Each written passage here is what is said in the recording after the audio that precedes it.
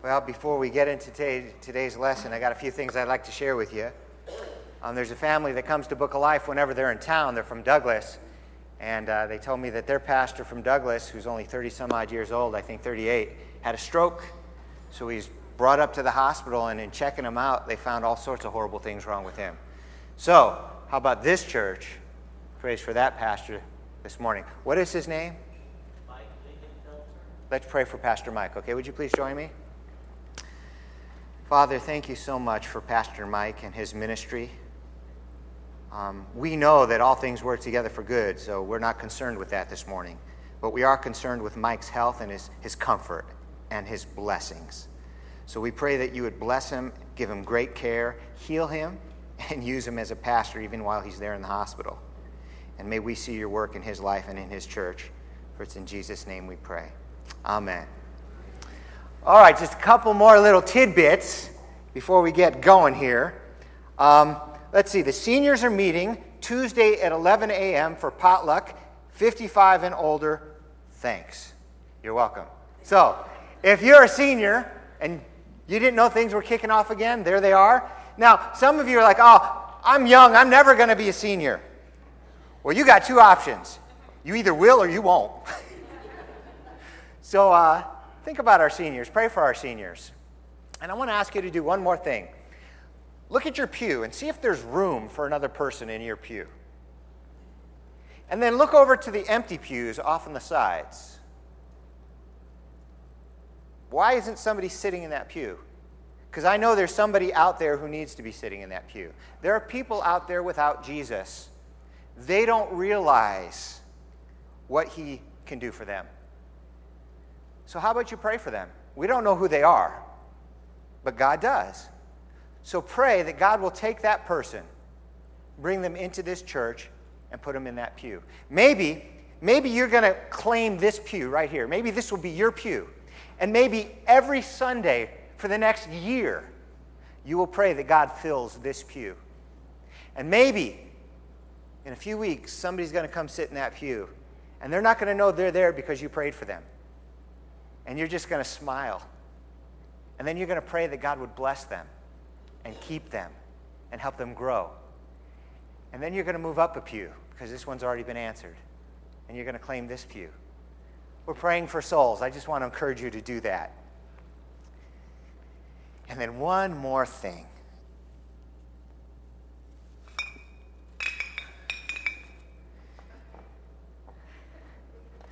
I made these myself. You may not think that's so impressive, but I made the knot and everything without consulting the app for that. We'll talk about those shortly. Hopefully I put them in a place where I'm not going to trip over them much. There we go. We're in the book of 1 Samuel. Now, we've been going pretty much chapter by chapter, but today we're in chapters 17 through 24. All right? If you remember, 17 was last week. David killed Goliath. And he almost single-handedly won the entire victory because the whole army fled. Army went after them, and everybody was so happy for David. David became everybody's hero. And then in the next chapter, in verses 18 through 23, something happens. Because David killed Goliath and was credited with the victory, the ladies came out singing and dancing. Saul has slain his thousands, and David his tens of thousands. Well, when Saul heard that, David got more praise than he did. He went ballistic. He went from loving David to hating David. Hating is not even a strong enough word because in chapters 18 through 23, he tries to kill David no less than 12 times. In fact, the last time it's mentioned, it says Saul just kept on trying to kill him. So it talked about 11 separate times. And then on the 12th time, it says he just kept trying to kill him. And David was constantly running for his life, hiding here, hiding there. Saul's son Jonathan was warning David because they were friends. My dad's coming to get you. Well, when Saul heard about this, he tried to kill his own son Jonathan. This guy was nuts. Poor David running for his life. So Saul's hunting him. They're hiding. David finds this cave to hide in with some of his men because a bunch of men had gathered around him. And Saul and his men are in the area, so they figured they'd be safe in the cave. Well, Saul finds the cave, and he says, you guys stay out here. I got to go relieve myself. So he goes into the cave to take care of his personal business, not knowing David and his guys are hiding in the back of the cave. So when they see Saul come in alone, they figured this is it. This is the perfect opportunity. The men said to David, this is the day. This is the day the Lord spoke of, when he said to you, I will give your enemy into your hands for you to deal with as you wish. So David took out his knife, maybe even his sword. Swords in those days looked something like this.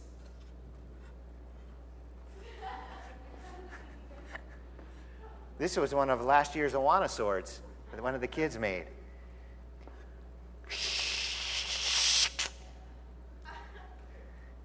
I can imagine Saul sitting in there. Did you hear that? David creeps forward, blade out, unnoticed, and cuts off the corner of Saul's robe. And he goes back to the guys. I can imagine the guys are like,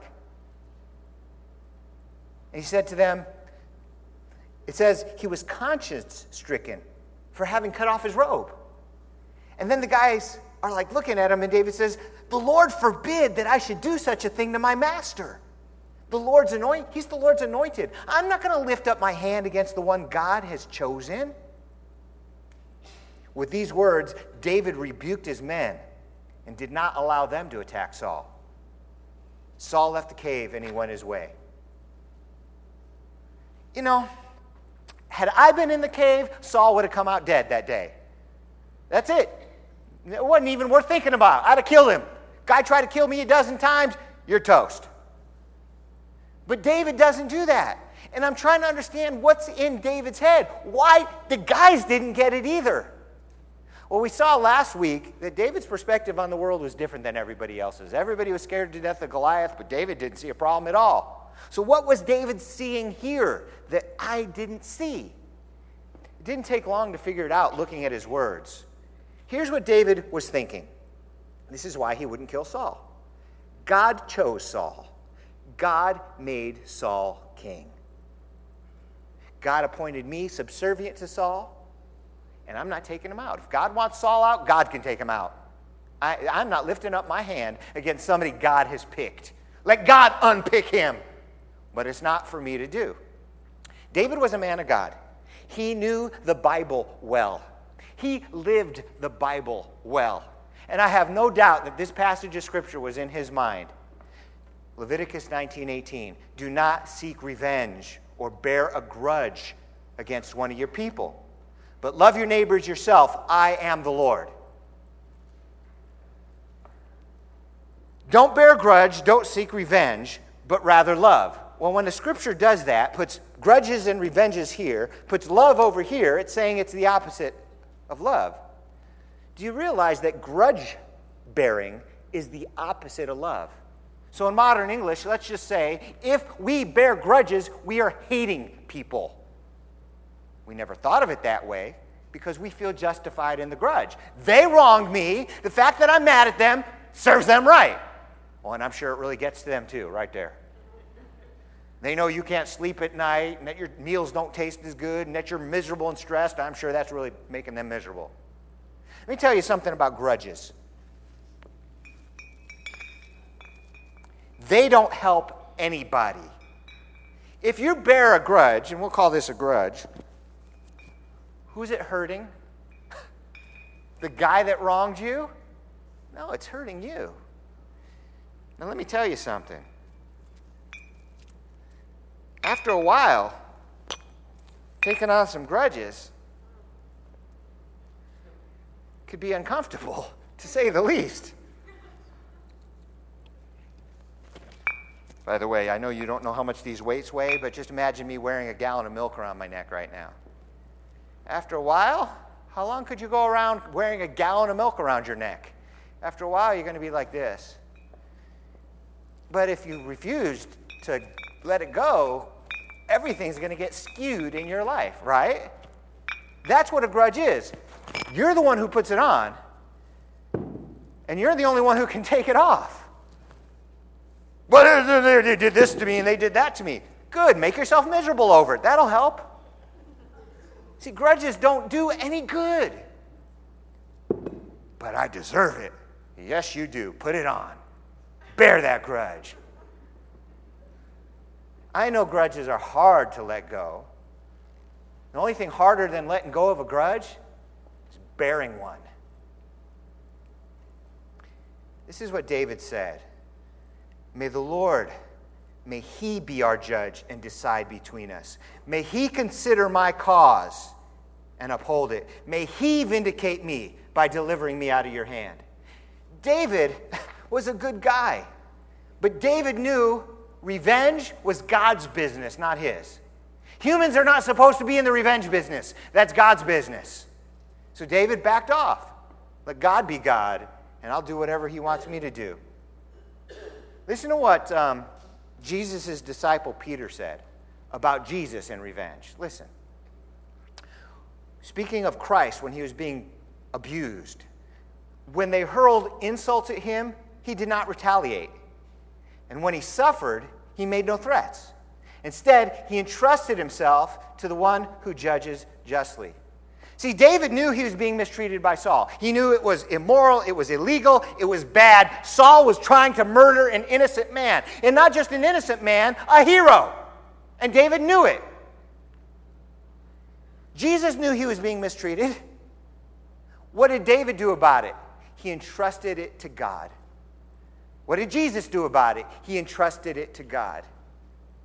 When I asked you what did David do about it, if your thought was nothing, you're wrong. It's not that he did nothing. He entrusted it to God. That is not nothing. That is a big something. Jesus was the same. They knew they were being abused. I told you vengeance is God's business. It's not that vengeance won't happen. It will happen. It's just not for us to do. It's for God to do. Listen to what the Bible says for us to do. Live in harmony with one another. Don't be proud, but be willing to associate with people of low position. Don't be conceited. Do not repay anyone evil for evil. Be careful to do what is right in the eyes of everybody. If it's possible, as much as depends on you, live at peace or be at peace with everybody. Don't take revenge, my friends, but leave room for God's wrath. For it's written, it is mine to avenge. I will repay, says the Lord. Now, on the contrary, if your enemy is hungry, feed him. If he's thirsty, give him something to drink. And in doing this, you will heap burning coals on his head. Do not be overcome by evil, but overcome evil with good. So you got two things in this world. You got good and you got evil, right? Good and evil, good and evil. God says evil and good are not the same. You can overcome evil with good. Your job is to be so good that you destroy evil. This passage of Scripture gives us some ways to do that. In fact, there were 5 mentioned in there. I don't know if you caught them. Avoid arrogance, do right, don't avenge yourself, treat your enemies well, overcome evil with good. Here, avoid arrogance, verse 16. Do not be proud, but be willing to associate with people of low position. There's a couple things in there. First of all, don't be proud. I think when we hold a grudge, it's because of our arrogance. We know we're right, and all the world should know we're right, and it better be made right if I'm going to deal with it. You know what I'm saying? It's all attitude is what it is. Only pride people believe they deserve something. Proud people believe they deserve something. A humble person doesn't believe they deserve anything. It'd be nice if it was made right, that's for sure. But do I deserve that it be made right? The whole world should stop and get fixed for me? That's kind of what we're saying. We don't think of it that way, but we are. And I think most of us struggle with pride. No, I take that back. All of us struggle with pride. No, I take that back. All of us have pride. Some of us struggle with it. So how do we overcome pride? I don't know. But I can give you some steps. And one is listed right there. Be willing to associate with people of low position. Now, in the culture in which this was written, that was a much huger statement than it is in our culture. But still, even in our culture, we have a tendency to be a little snobbish. I must admit, I'm more of a Target person than a Walmart person. Snobs of America, unite! But if I want to be biblical, I better be willing to be with Walmart people too. And I got to admit, Fuddruckers makes a pretty good burger. But my wife likes Burger King. I don't know what's wrong with her. But I'm willing to associate. So that's in a funny way. But what about in a serious way? Maybe you're the CEO of a Fortune 500 company. Could you be friends with the janitor? Why not? Why not? Well, we don't have anything in common. How do you know? You're not his friend. See what kind of burgers he likes. Might actually like the same sports team you like. Be willing to associate with people of low position. Avoid arrogance. Number 2 says do right. And it doesn't just say do right. And it doesn't just say do what is right. It says be careful to do what is right. Be careful means pay attention to it. It's kind of like slippery when wet. When you walk through that area, you're not just walking, you're paying attention to what you're doing. Messing with electricity is not for a tired man or an inexperienced man. Because if you're not careful, you will get fried. Airplane mechanics, airplane pilots. A pilot will not just jump into a plane and start it. If it's a big plane, he can suck somebody into the engine and spit them out in pieces. If it's a small plane, the prop can still kill somebody. They've got these safety and cautious procedures they go through. Small plane, open the window, clear left! Start the left engine. Be careful. So this says, do what's right, but pay attention to what you're doing. Try to always do what's right. Be careful to do right. Number 3, don't avenge yourself. It's in verse 17 and 19. It's twice. It says, don't repay anyone for evil, and don't take revenge. Number 4, treat your enemies well. Wouldn't it be nice if that verse wasn't in there? But it is in there. Treat your enemies well. If your enemy's hungry, feed him. If he's thirsty, give him something to drink. Well, that's easy because in our culture, there's water everywhere. We don't have to worry about it. Hey, go to 7-Eleven, they'll give you a cup. So how do we translate that into our culture? I don't know. Let's say you've had this feud going on with your neighbor because they like to turn their music on loud every night till 3 in the morning. And you've gone 3 years without a good night's sleep, and you're just about ready to throttle this neighbor. And then you find out that your neighbor lost his job and he hasn't had a good meal in 3 days. Bring him one. You know what's likely to happen? This isn't why you do it. But your neighbor's likely to say, man, wow, thanks. And you know, I'm sorry about playing my music till 3 in the morning. I've been a real idiot. I'll stop.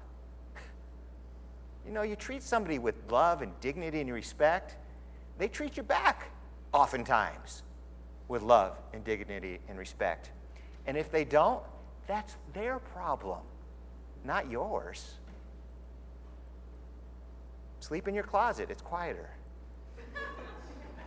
Treat your enemies well. By the way, I was really mad at my neighbors until I started sleeping in the closet. Now I'm not mad at them at all anymore. I sleep fine. You shouldn't have to sleep in your closet. You're right, I shouldn't. It's darker, it's quieter. Maybe I should send them a thank you note. I get better sleep in there. You know? Number 5, overcome evil with good. Verse 21. All right, so if we're supposed to treat our enemies well, and it's quite obvious from that passage of Scripture we are, then why does it throw in that phrase, and in doing this, you'll heap burning coals on their heads? It seems like the whole point is not to do that. What does that mean, heap burning coals on somebody's head? That can't be good, can it? And so I consulted all these commentaries, and one thing I think is pretty clear from all the commentaries I consulted, they all agree it's a figure of speech, and none of them seem certain as to what it means. Now, they may think they're certain as to what it means, but the other commentator says it means something else, and they seem pretty certain about what it means too. So I'm pretty certain they're not certain about what it means. So we break it down. It's either something good or something bad, right? The bad part's easy to understand. They're treating you bad, you treat them nice, it puts burning coals on their head. How does that work out to bad? Well, looking at the context, one possible interpretation is you're giving them every opportunity to do good, and if they don't, it's just going to come down on them on Judgment Day. Does that put a smile on your face? It shouldn't. Probably does, but it shouldn't. The other interpretation is a positive slant. Let me read to you from an article I read on it. It says this: in the Bible lands, almost everything is carried on the head. Water jars, baskets of fruits, vegetables, fish, or any other article. Those carrying the burden rarely touch it with the hands. They walk through crowded streets and lanes with perfect ease. In many homes, the only fire they had was kept in a brazier, which they used for simple cooking as well as for warmth. They planned to always keep it burning. But if it should go out, some member of the family will take the brazier to a neighbor's house to borrow fire. Then she'll lift the brazier to her head and start for home. If her neighbor is a generous woman, she'll heap the brazier full of coals. To feed an enemy and give him drink was like heaping the empty brazier with live coals, which meant food, warmth, and almost life itself to a person or home needing it. It was a symbol of the finest generosity.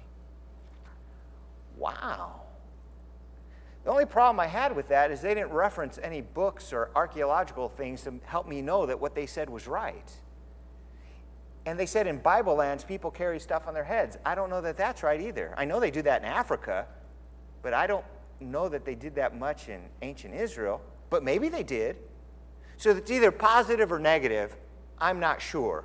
Both ways actually do make sense, because as I'm going to share with you shortly, and as I've already alluded to once, vengeance doesn't go away. Vengeance is God's. It's deferred. The Bible says this for us, though: do not be overcome by evil, but overcome evil with good. I told you I consulted many commentaries. One gave a medieval rabbi's interpretation. And I figured, well, he's getting closer to the original. Maybe he's got some cultural understanding. He says, when you do this good to somebody, and it's like heaping burning coals on their head, it says, when he remembers the food and drink you've given him, you shall burn him as if you put coals on his head to burn him, and he will be careful of doing you any wrong. In other words, this rabbi is kind of like saying you're overcoming evil with good, because you're going to do something good to them, and they're not going to want to treat you wrong again. He's basically saying you overcome evil with good. I guess it burns it or stings your conscience. That might be a way of saying it. Jesus said this: love your enemies, bless those who curse you, do good to those who hate you, and pray for those who spitefully use you and persecute you. Because I'm telling you, what are our other options? If we don't forgive those who wrong us and pray for them, what is the other option? This. This doesn't hurt them. This hurts you. So go with the Jesus option. It's a better option, and get rid of these. Let me give you an example of how grudges only hurt the people who hold them. Got a video for you. Before the century turned, the most notorious family feud in American history would send images of violent, backward mountain men roaring across the newspaper headlines of America. The famous feud took place in the remote valley of the Tug River, which divided Kentucky from the newly formed state of West Virginia. On the West Virginia side of the river lived a family named Hatfield, across from a Kentucky family named McCoy. The Hatfield-McCoy feud really wasn't a feud, it was simply a conflict. It had much more to do with the political and economic changes that were occurring in central Appalachia at that time than it had to do with the folk culture of the region or any of the traditional stories associated with it. The family patriarchs were Randolph McCoy, known as Old Randall, and Anderson Hatfield. Anderson Hatfield was a man born to star in his own drama. In the Civil War, he had led a group of Confederate guerrillas known as the Logan Wildcats. He was tall and imposing, with looks that earned him the nickname Devil Anse. He did things like go out and get bear cubs and tame them and have them as domestic pets, and he was always known as the best shot in the valley. Hatfield built the most successful timber business in the Tug Valley. McCoy was not as fortunate and bristled for years as his competitor thrived.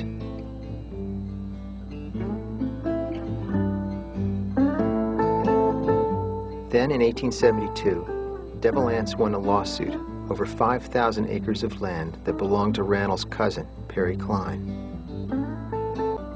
McCoy was outraged and concluded that Hatfield was a thief, even though the land had been legally won. Cline and the McCoys vowed revenge for the lawsuit. Resentments grew over everything from property to politics. But the outright battles began at an Election Day celebration in 1882 with an attack on Devil Anse's younger brother, Ellison.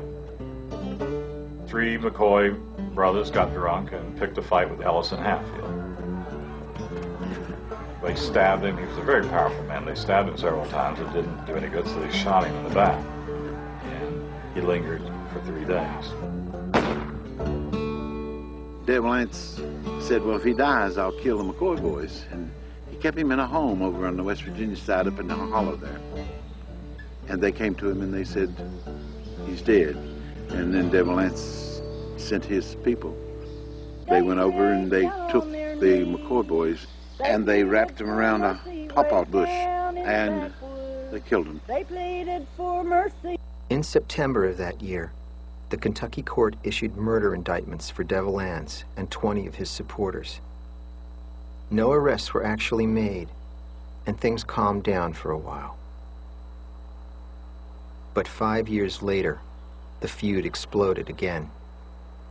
So we have to wonder what happened in those 5 years. Well, what happened was the state of Kentucky discovered it had very rich coal resources in the Tug Valley, and it wanted to develop those resources. McCoy's cousin, Perry Cline, was now a lawyer in Pikeville, Kentucky, and still furious over losing his land to Devil Anse. In 1887, he convinced the governor to enforce the old indictments against the Hatfields and to extradite them for trial in Kentucky. This time, the Hatfields could not escape the law. 7 of them went to the Kentucky Penitentiary. But somebody had to pay more dearly for the bloody attack, and that was Ellison Mounts, a nephew of Devil Anse. Poor Ellison Mounts, who was probably retarded, he was known as dim-witted or slow in the valley, ended up being the scapegoat, you might say. In February 1890, Ellison Mounts went to the scaffold. The feud was over. It had lasted more than a decade, and had left 12 people dead. There are some people that say, well, who won the feud? No one won the feud. The McCoys lost the most. But the Hatfields will be the first to tell you we didn't win. We didn't win anything.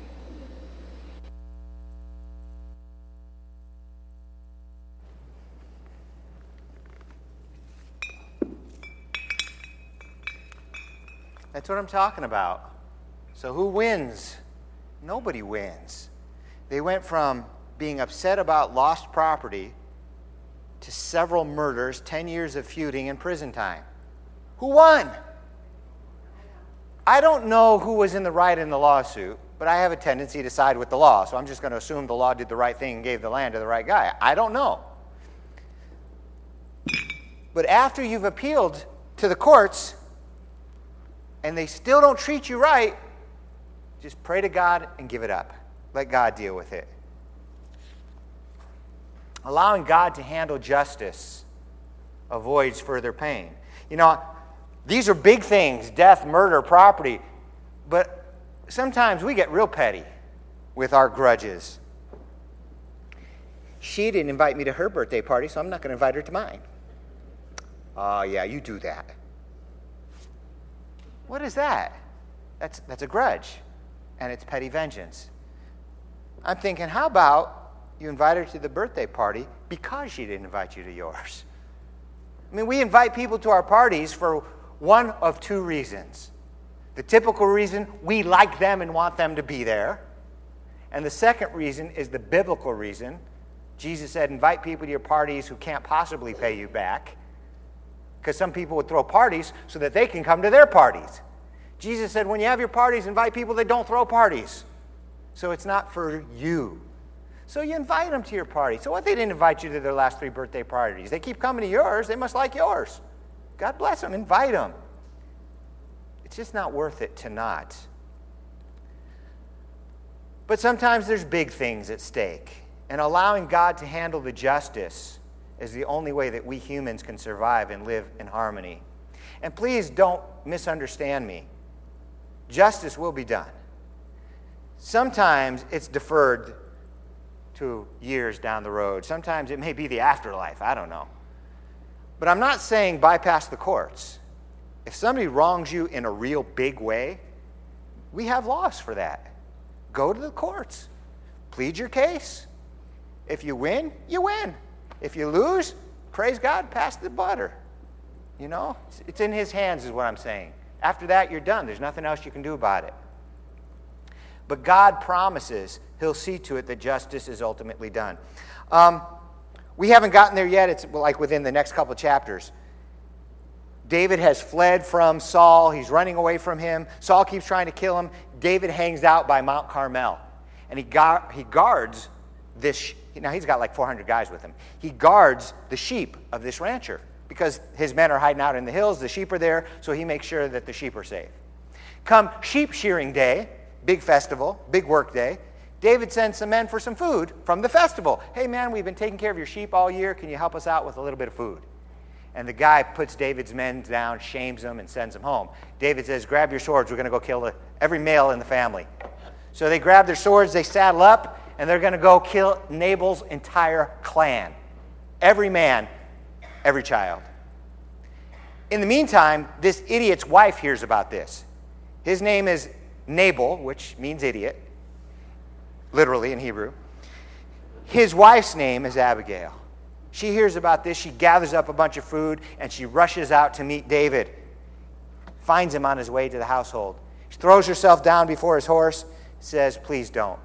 If you're angry with my stupid husband, because that's what his name means, take it out on me.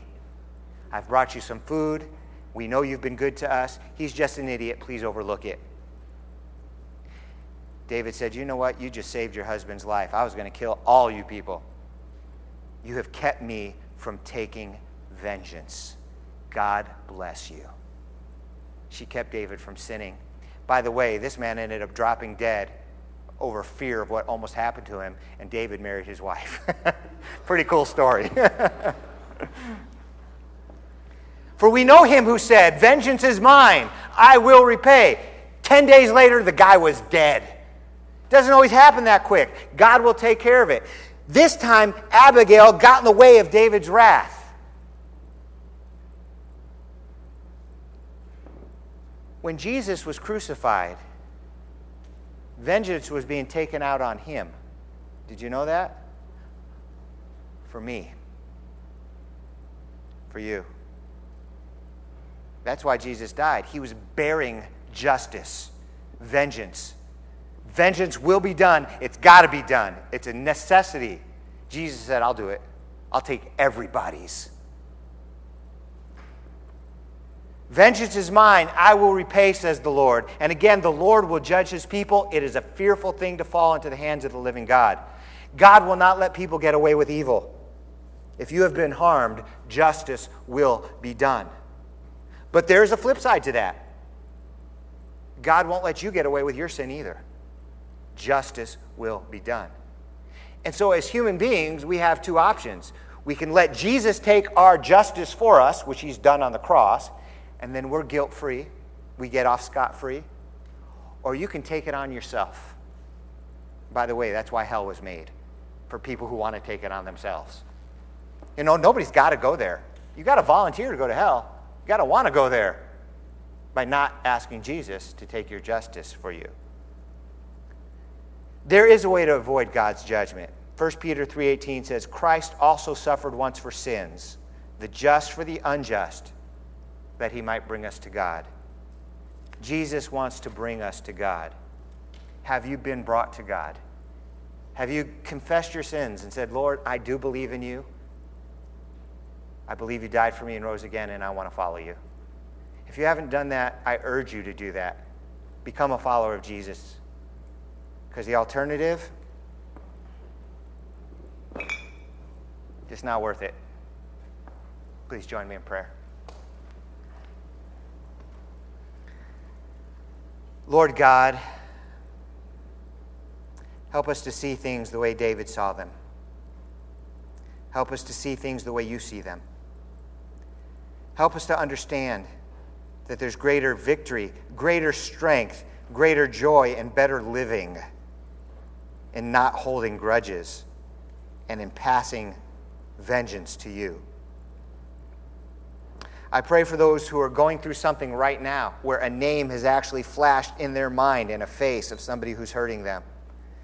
I pray that you would bless them with deliverance from the need for vengeance, at least personal vengeance. And I pray you'd help them to release the weight that has been wearing them down. May they, in their mind's eye, just pass it to Jesus, who's willing to carry it for them.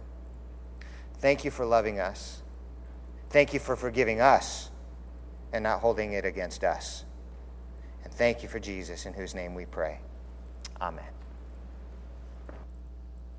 Now, once a month on Potluck Sunday, I like to meet with the men over here for just a couple minutes for Man Huddle. So if I can have you guys over here with me. All right, so this is just kind of like our guy time together. I met with this man not too long ago. Very influential guy. He has spent time with senators, ambassadors, heads of state. Very influential. And a bunch of senators asked him to speak to them one day. And he didn't have any notes in his pocket, but he knew what he wanted to talk about. He said, listen, guys, in your positions of power and authority, you're going to be tripped up in one of three ways. He said, in fact, the three ways that I'm going to share with you are how all men get tripped up. He said, every man wrestles with three of three things.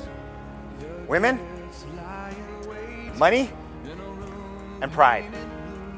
And he said that's where your political career is going to be most threatened. They all knew names of men who fell because of women. They all knew names of men who fell because of money. And all of them struggled with pride because of their power and authority. So what I want to do today is this month, we're going to talk about women. Next month, money or pride, and then the following, the other. Got a couple of quotes of Scripture to help you out. Jesus told his disciples, watch and pray so that you will not fall into temptation. The spirit is willing, but the flesh is weak. We may want to do what's right in our spirits, but our bodies are fighting against us. All right? So here's what I want you to do right now. Without telling them who you are, I just want you to look at all the guys. Hone in on one face. And I want you to pray for that person this week. That they'll be strong with God. That they will be able to resist temptation, not only with their hands, but with their hearts. All right? So pick a face. Hey, if you're extra spiritual, pick 2 or 3 faces. You know, take a picture. Pick the whole group. I don't care. Just pray for somebody this week that they'll be strong. Proverbs 5, listen to this, verses 3 through 8. The lips of an immoral woman may be as sweet as honey and as smooth as olive oil, but all you really get from being with her is bitter poison and pain. If you follow her, she will lead you to hell. She has missed the path that leads to life and doesn't even know it. My son, listen to me and do everything I say. Stay away from a bad woman. Don't even go near the door of her house. I could leave you with that, but that's kind of a downer. I want to leave you with something a little up. One of the famous poets, Brown, I think was his name. I got it written down elsewhere. I got his poem. He saw temptation not as something to stumble over, but something to kick its butt. To give you an opportunity to man up and sit over it and go, yeah! Let me read to you what he said. Why comes temptation but for man to meet and master, and to make crouch beneath his foot, and so be pedestaled in triumph? So go out there, don't be afraid of temptation. Be strong, look it in the eye, and kick its butt. Overcome, and watch out for those immoral people. Put your hands in.